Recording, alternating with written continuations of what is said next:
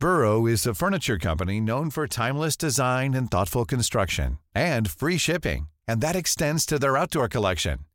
Their outdoor furniture is built to withstand the elements, featuring rust-proof stainless steel hardware, weather-ready teak, and quick-dry foam cushions. For Memorial Day, get 15% off your Burrow purchase at burrow.com/ACAST and up to 25% off outdoor. That's up to 25% off outdoor furniture at burrow.com/ACAST.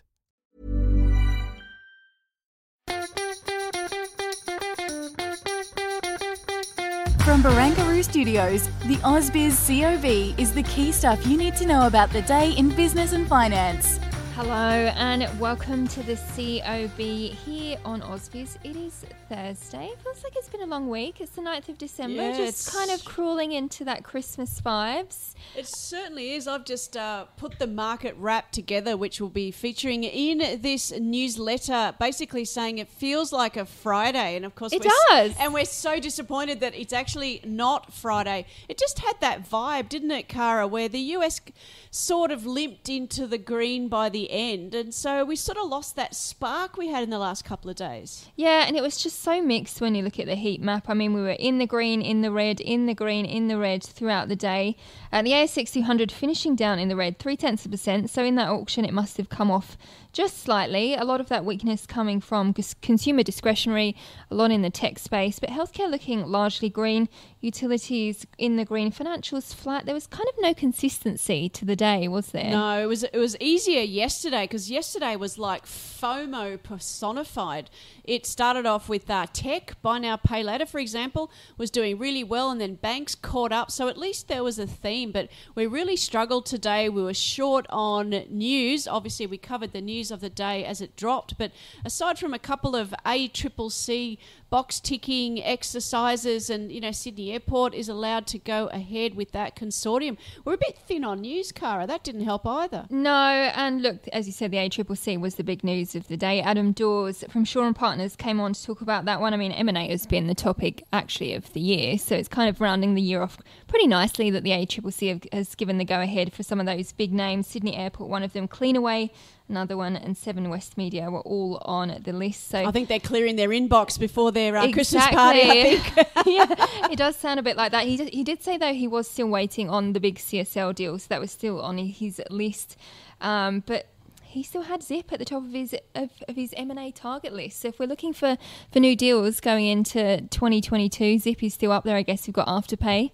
Already sold out to Square. We can't rule it out. As you say, tech had not a great session, but as you say, that followed a couple of blockbusters. But it sort of feels like we're not really trading the Fed because the Fed's in blackout mode. Yeah. So we're sort of, again, that's why we feel like we're sort of floundering in the dark here. We've got US CPI tomorrow night. Macro here in Australia is absolutely non-existent. So it was a great week to do the RC Expert series because we don't have any data to talk about, and tomorrow is equally vacuous. So it's a bit hard to see what happens with the US tonight. It feels like vaccine on, vaccine off, doesn't it?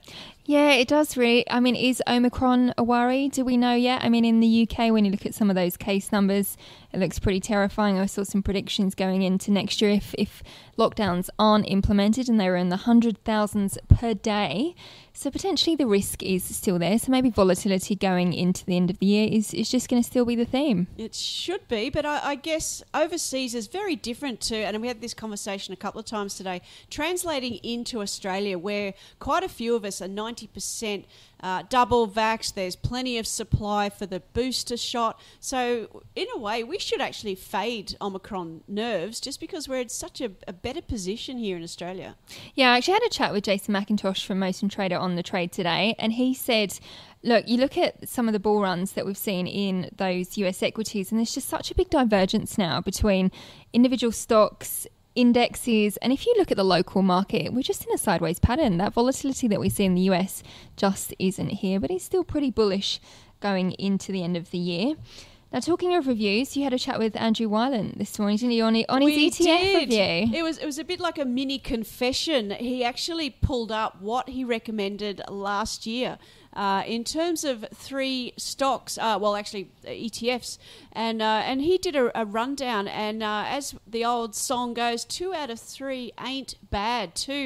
Two of the stocks did very, very well. The one that didn't was actually an ETF called Cure, C-U-R-E, and that's a health-related stock, which probably should have done well, but it didn't. But he does recommend another one instead. So have a listen to that. So two of his picks are up, and they're still buys. The third one, switch out, but still stick with the healthcare theme. Well, another one of your interviews has made the newsletter as well, and that's the one with Zach Reyes from Banyan Tree, and he was talking all about the childcare sector. He was saying it was the forgotten sector. It felt like it. I guess we get so caught up with travel stocks in terms of that reopening trade, and he was basically saying, in a way, it's a reopening trade. We need to get back to work. A lot of it, of course, is that female participation getting back in to help pay off overpriced houses. Let's face it, that's the reality. And so childcare, he had single name childcare, and he also said the Charter Hall Social Infrastructure, which owns 140 childcare centres, I think.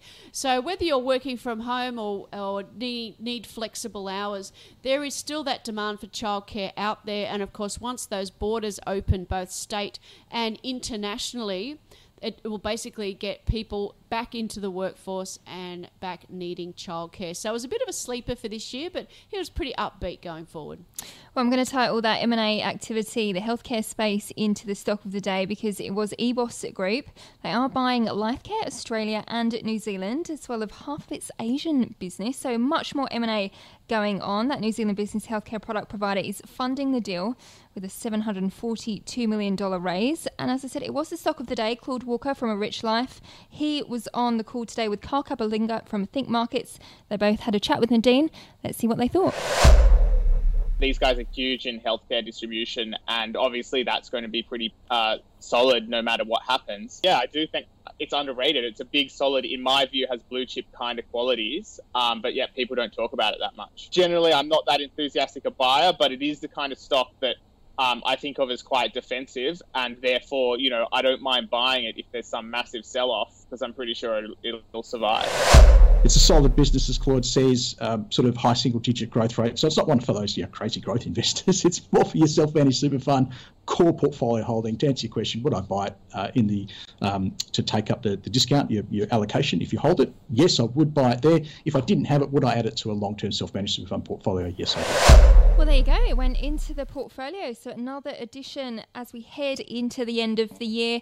Annette, you said it was quiet today on the macro front. We've got inflation data on Friday in the US. I mean, you had a chat with Jo Masters from EY today. What was her expectations? Bigger picture, and a lot of that is, of course, preparing for 2022. Jo speaks to lots of business clients, and she was just saying, in order to get the economy on its feet, we don't need business support. They certainly don't need checks written, but they really do need a boost from, regulatory perspective, i.e. less red tape, a clearer pattern for, our climate policy, opening the borders, of course, because everyone's talking about skilled shortages. So that's certainly a theme. And an interesting point from Jo is that it didn't matter what sector we talked about, it was the same thing, which is very unusual. Normally, whether it's banking or whether it's, accountants or real people doing real things out there in the real world, they all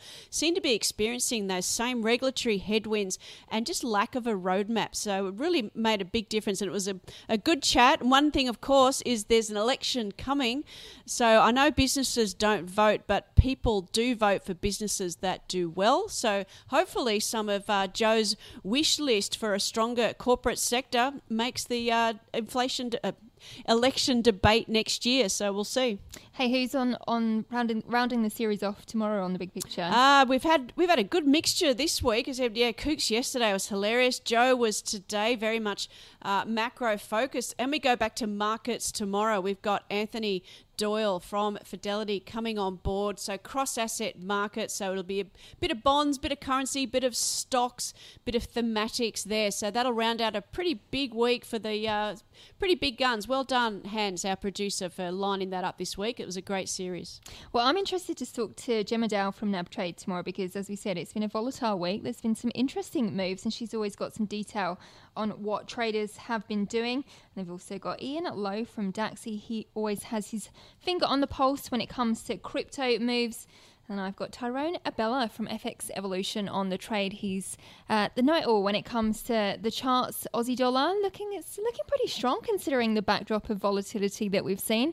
Maybe it's a dead cat bounce. We'll have to see when it comes to the technicals. Yeah, we've so far everyone we've spoken to this week, Cara, seems to think 70 is the low. But you know, we are one nasty Omicron headline away. Currencies are very much traded risk on, risk off at the moment. So let's see what tonight brings. It's another snoozer, to be honest, Cara. I'm not sure how the markets will be trading. But anyway, we will be here tomorrow.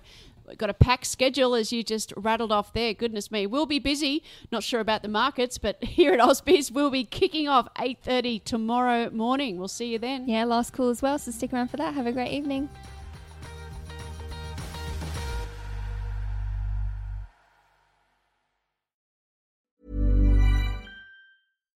When you make decisions for your company, you look for the no-brainers. And if you have a lot of mailing to do, Stamps.com is the ultimate no-brainer. It streamlines your processes to make your business more efficient, which makes you less busy.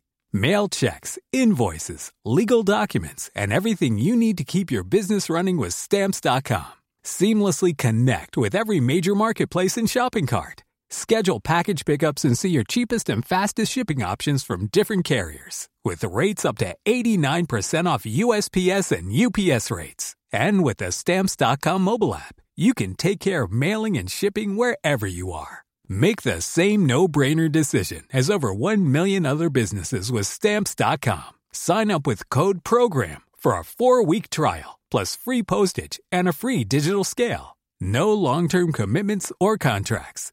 That's Stamps.com. Code PROGRAM.